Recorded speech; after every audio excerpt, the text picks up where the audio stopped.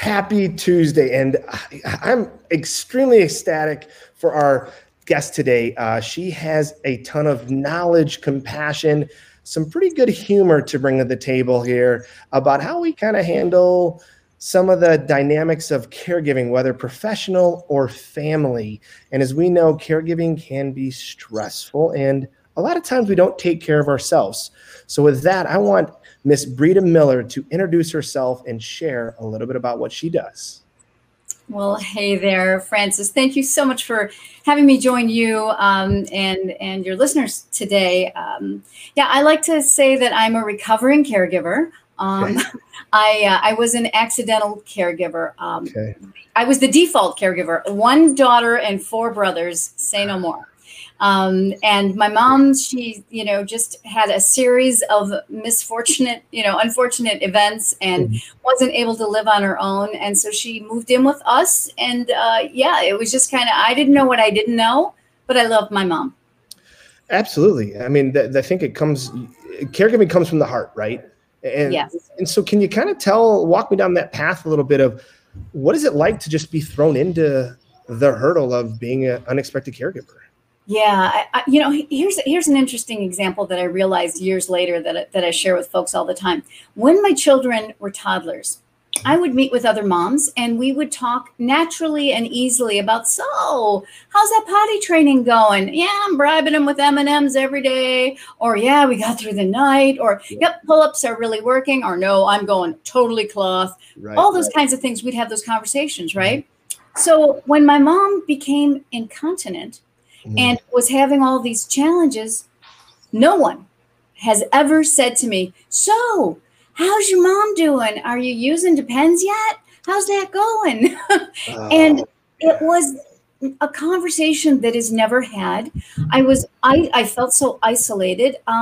People are either embarrassed or they just don't know what goes on in other people's homes when they're caring for loved ones.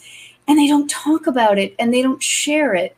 And it makes it that much harder because then when you finally bring it up to the doctor or you finally reach out and ask someone and you realize, you mean I could have been doing this 6 months ago and I wouldn't be doing 10 loads of wash every day, or my couch would still be okay. And so we don't talk about it. It was a time when I felt more frustrated, exhausted, and isolated than I've ever felt in my life. And so I've made it my mission in life to help other people not feel that way. And I think that is so well said. It's interesting when you're a family member and the roles get reversed. And all of a sudden you're making decisions for your parent or your spouse that you're like, what? I have to do that now, but I'm not ready to do those things. Yeah, I never felt like I was ready. But one thing I did make up my mind about, Francis, and it was easier for me, maybe, because my mom was a pretty sweet person most of the time. She was not one of these really cranky, nasty folks that I hear, that is so heartbreaking for caregivers who are giving it their all and really not receiving any acknowledgement or appreciation or a tremendous amount of pushback from family members. And those situations are totally there. So I was grateful about that. But the decision that I made was that I wanted to do whatever I could to maintain my mom's dignity. And that helped guide me about the decisions that I would make, the words that I would use. Like, for example, I don't believe that... That's my director of marketing. Sorry. There you go. Yes. I don't believe that anyone over the age of 3 should be referred to as wearing diapers. Okay. I agree. It is not helpful. It makes people feel ashamed and diminished. So I never use that word, and I called them disposable underwear. And it's a mouthful, a lot of syllables. But you know what? I never wanted my mom just to feel diminished and bad about that. And when the time came that I needed to find a transport wheelchair, the way I put it to Mom was, Mom, there's an exhibit coming up at the Detroit Institute of Arts, and I would love to take you, but I just don't think you're going to be able to walk that far. And what do you think if we got one of these little travel wheelchairs so that I could take you to these places? And she said, "Oh, that would be a great idea." So it was all about something that was going to allow her to do something she wanted to do. It was going to make my life a lot easier. We were going to be, because she was really slow. Yeah, I know. And by the way, when I went to look for a wheelchair, there's too much gray going on in senior care, between their hair and their skin, but we don't need all of the walkers and everything else to be totally gray. So I found this really cool plaid transport wheelchair. Oh. And it was not a Burberry plaid, but it was not unlike a Burberry plaid. And so she had a matching scarf. And when we would be out and about, people would come up to her and say, "Oh, you have such a lovely wheelchair." And she would be so proud. And she'd say, "Oh, thank you. My daughter bought it for me." That's awesome. Well, I think what you're saying, though, is it's about the approach. Yeah. It's not about this idea of, well, this is all we had. You could have gone the path of least resistance, right? And just said, you know what, I'm going to find a black wheelchair and we're done with it. We're done. But I think what I love about what you did there is you said, no, this is not something we're settling for. This is something we're working towards, right? We want this bright colored wheelchair. We want something that has some pizzazz to it, right? And it was going to allow us to it was going to allow her to have a better quality of life by having this assistance rather than looking at as, oh, I'm really gone downhill now. I need a wheelchair.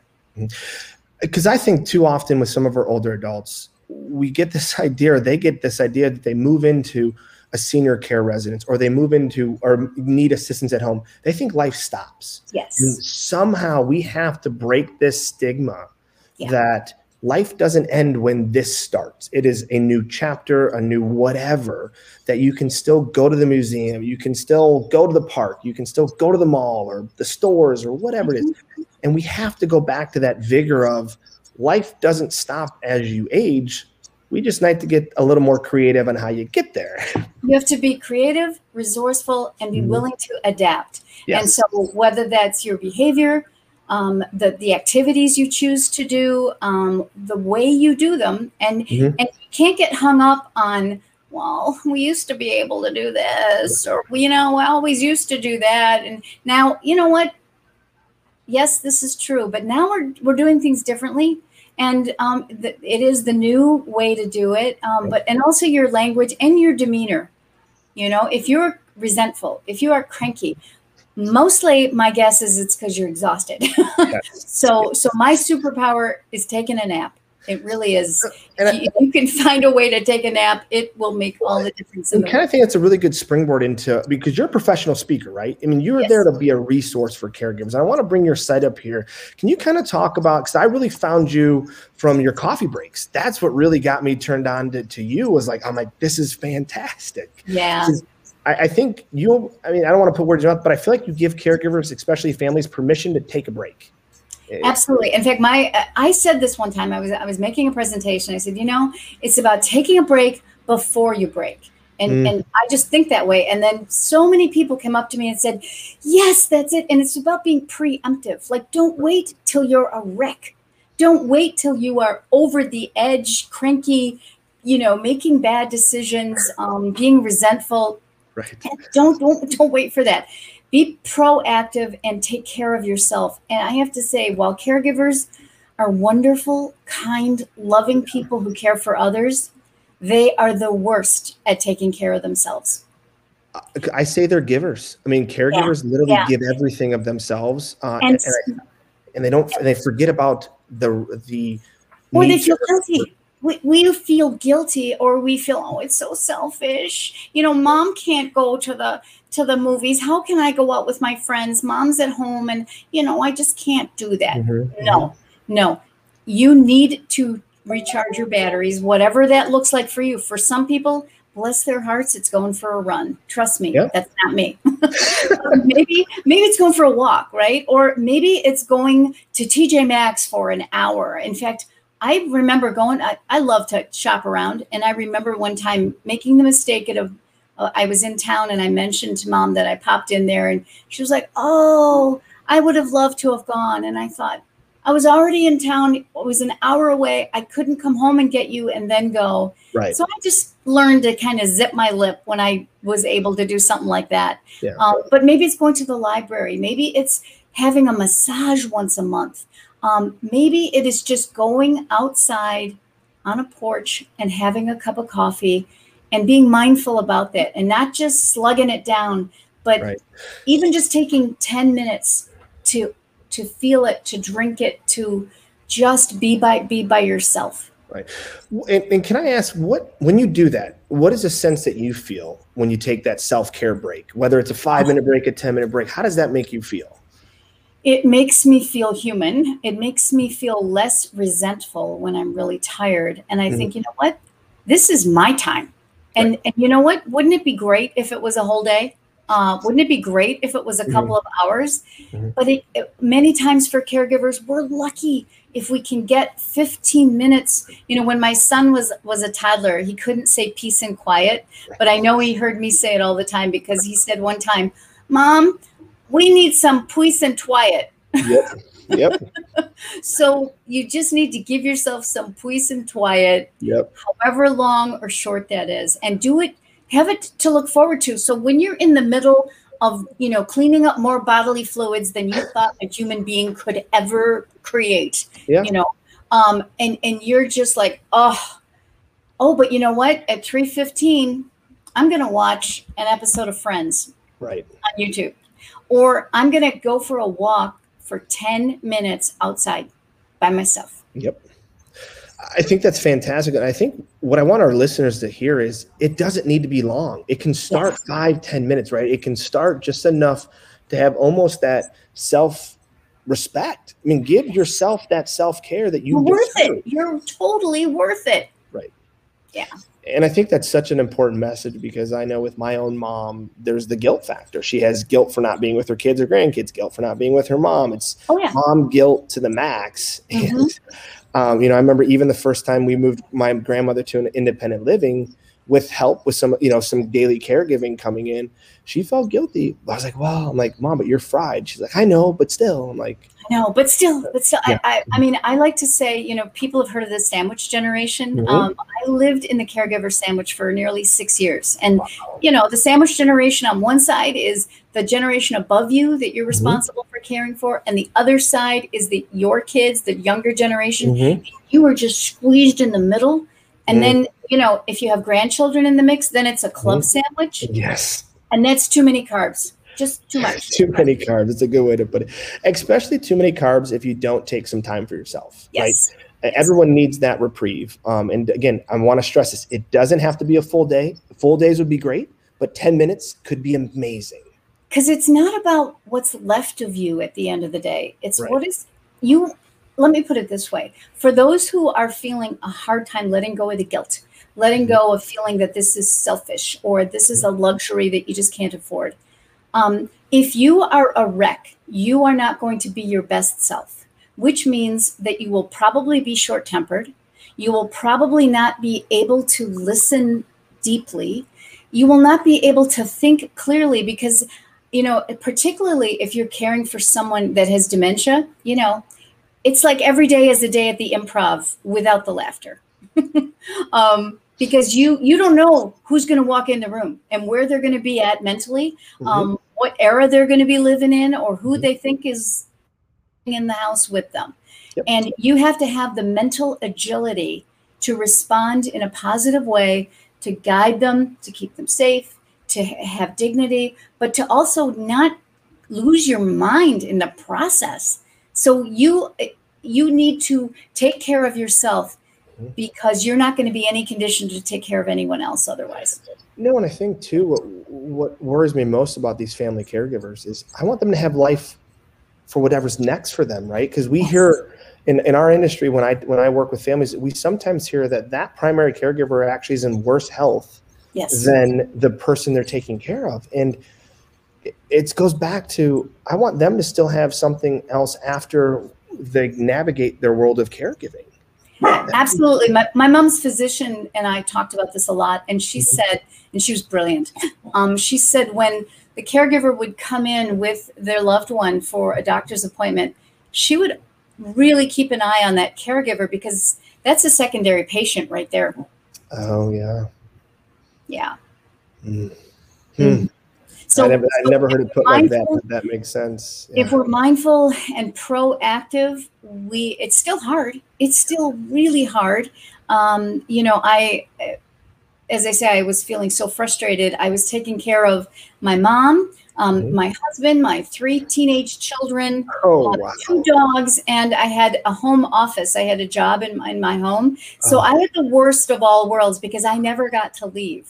Yeah. And all day long, I felt like I was constantly disappointing someone. And so these are lessons that I learned firsthand about. I knew it was bad when my 13-year-old said, "Mom, I think you need to take a nap." Oh, yeah. For your child to say that, yeah, that's yeah.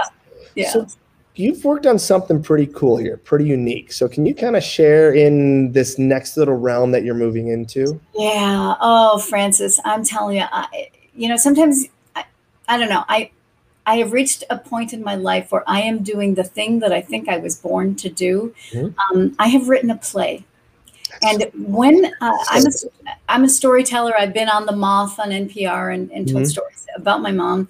And I found that when I want to share my experiences with other family and professional caregivers, it's the power of story that helps them connect and remember the message. So rather than just saying, here's the thing to do and 1, 2, 3, but here's what happened to me. Here's the story that might be funny, will touch your heart, but most importantly will be memorable. And so I have written a play, and it's solo performance. So it's just me. And I play 4 characters. And my background is in theater too. In fact, I won an acting scholarship to university. And I decided not to pursue it as a career because I wanted to have a normal life. I wanted to have a family. I didn't think normal meant also being a caregiver while I had my kids, but never mind. I think that's but anyway, it's called Mrs. Kelly's Journey Home. And it's a story of my mom, my family's immigration from Ireland, them becoming Americans, which, shenanigans ensued.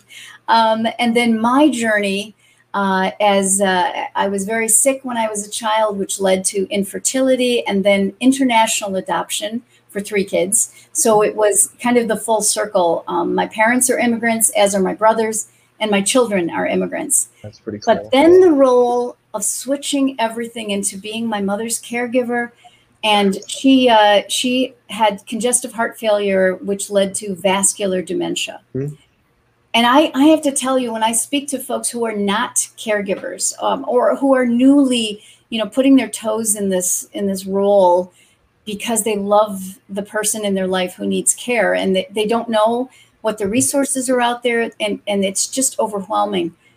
But the purpose of this play is to educate people, to inform them, to help them learn to be creative, to be compassionate, and also for non-caregivers to understand, people still are confused about the terms. Like dementia, is an umbrella term. It covers a lot, and there's a lot of different kinds of dementia. And I like to tell folks they're all different, but they're all heartbreaking. Yes. And it's very, very difficult. And if you don't know some wonderful techniques, you and I know about Teepa Snow's work and about the positive approach to caregiving, which is so powerful. But if you don't know that, it doesn't come naturally, because the person that you're caring for is not the same. They're not the same individual that you've known for years and years and years. And if you don't recognize that and find ways to treat them with respect and dignity, it's just going to be so much harder than it is anyway. But there is hope. There are resources. There's people now like Francis, and there's so many resources. But you have to step outside your house and put the hand out, raise your hand, research things, find out what's there, and realize you don't have to do this all by yourself. I think that's well said, but I want to go back to something that's kind of interesting is you didn't want to go to acting as a career, but you ended up in acting to share this incredible story. And I give you a lot of credit for that, because I think making this more mainstream, where it's talked about, where it's supported, goes so much further for families and those in this role that feel isolated. So I literally think it's beautiful. And I cannot thank you enough for bringing it to the forefront, because too often you're in the shadows and it's not, it's an afterthought. One thing that I've tried to start in Colorado is dementia friendly night out, because my biggest heartbreak was when I talk to spouses and go, oh, I'm afraid to leave the house. I'm like, why? Oh, what if my wife does something that isn't okay? I'm like, so? Yeah, but what if people look? I go, so? Yeah. I mean, and so what we did is we wanted to create a space that if someone decides to eat with their hands or play with the water, it's okay, because everyone's in that same role. Because it started to break my heart when I heard they haven't left much, or they haven't had a life of their own. And so I think we have to make it mainstream. And so I applaud for what you're doing. I think it's phenomenal. It is. Thank you so much, Francis. It is about awareness and education. And I think that through this play, because it's funny, you know, it is pretty funny. And people say, well, Brita, how much of this is really true? I said, 100%. Really, it's true. And they don't, because I really could not make some of this stuff up. I'm sure, yes. But if you say it with a smile, and there's so much love in it. And it is so heartbreaking, but people, it is authentic, and they know that I'm not just putting it on or saying something to hug the heartstrings. In fact, there's a lot, as you can imagine, that I left out because it's so hard. But the other thing that I'm excited about is the model that I'm using to get this out there. I mean, would I, if someone called me and said, Brita, would you be available to appear on Broadway? Yeah, probably. But that's not my goal.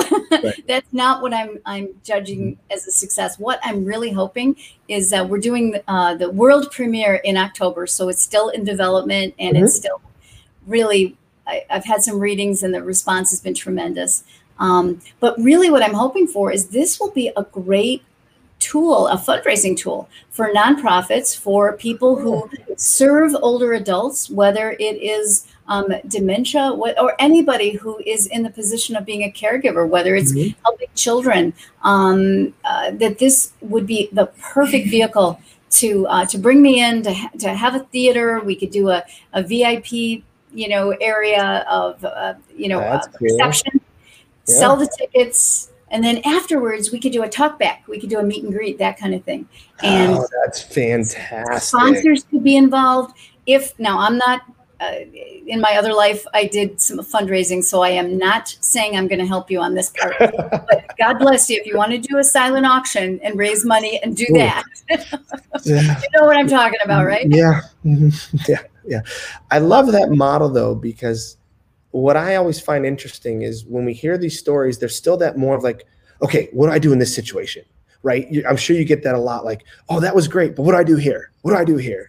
And I love that idea of, one, the way to raise some money, and two, I think the way to have a back and forth where you're passing more knowledge on that can hopefully be used to better that day, that life, that person. So that's awesome. That I'm excited to kind of see how it goes. And for your world premiere, you'll have to, let us know more details so we can share that when those things get buttoned up. Trust me, I would love to. You won't have to ask twice. That's awesome. So I kind of want to go into something that's always important for us is who's a maverick in your life? It's just really important for us to bring this up, because I think it's an important answer and question.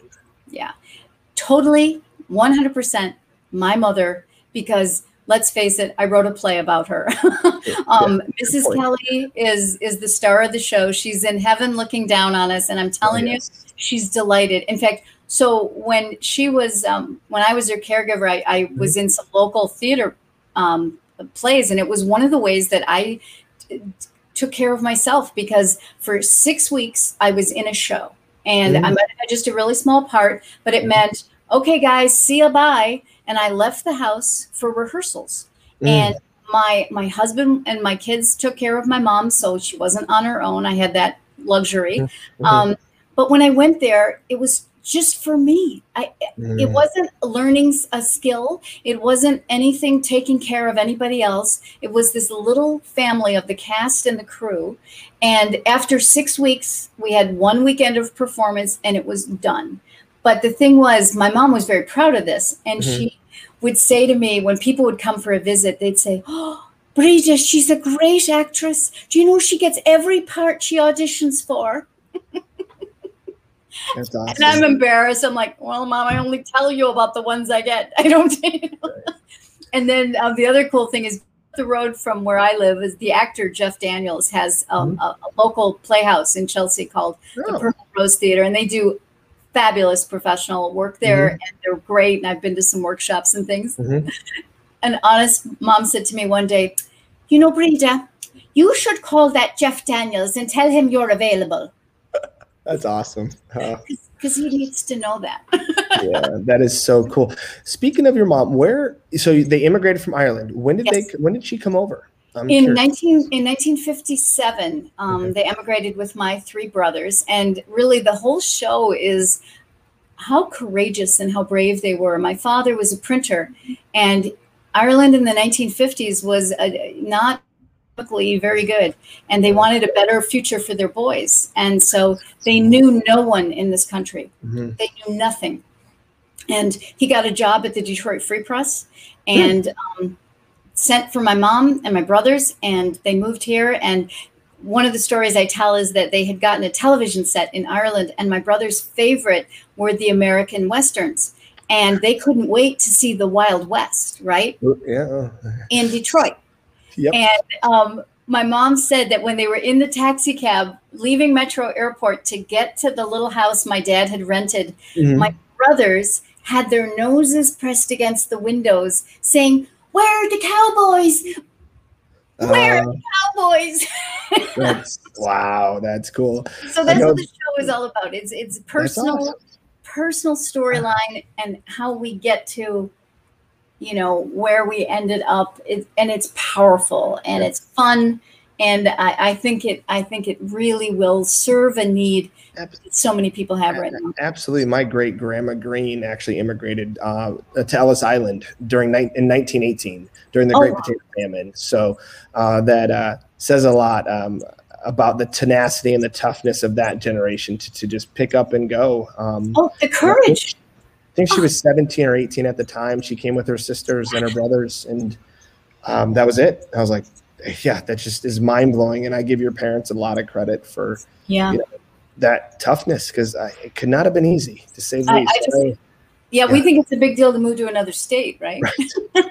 No, I just love how with your play, you're taking through that little journey, right? And I think it's really cool to show that there's more to this person than their diagnoses. And I think that's what's really important. Boy, you hit the nail on the head. So when you see this frail 90-year-old person or 85-year-old person, that maybe you'll remember the story about Mrs. Kelly's journey and all that she went through. And this is where she is now. And it's all about honoring people and really recognizing the whole person and their history, and about dignity and care. And the other really important point about dignity and care is it benefits both of you. I don't have regrets, because I know the way that I cared for my mom. It was not perfect. There were days that I wish I could do a rewind and I could have done better. Those are the days I needed a nap.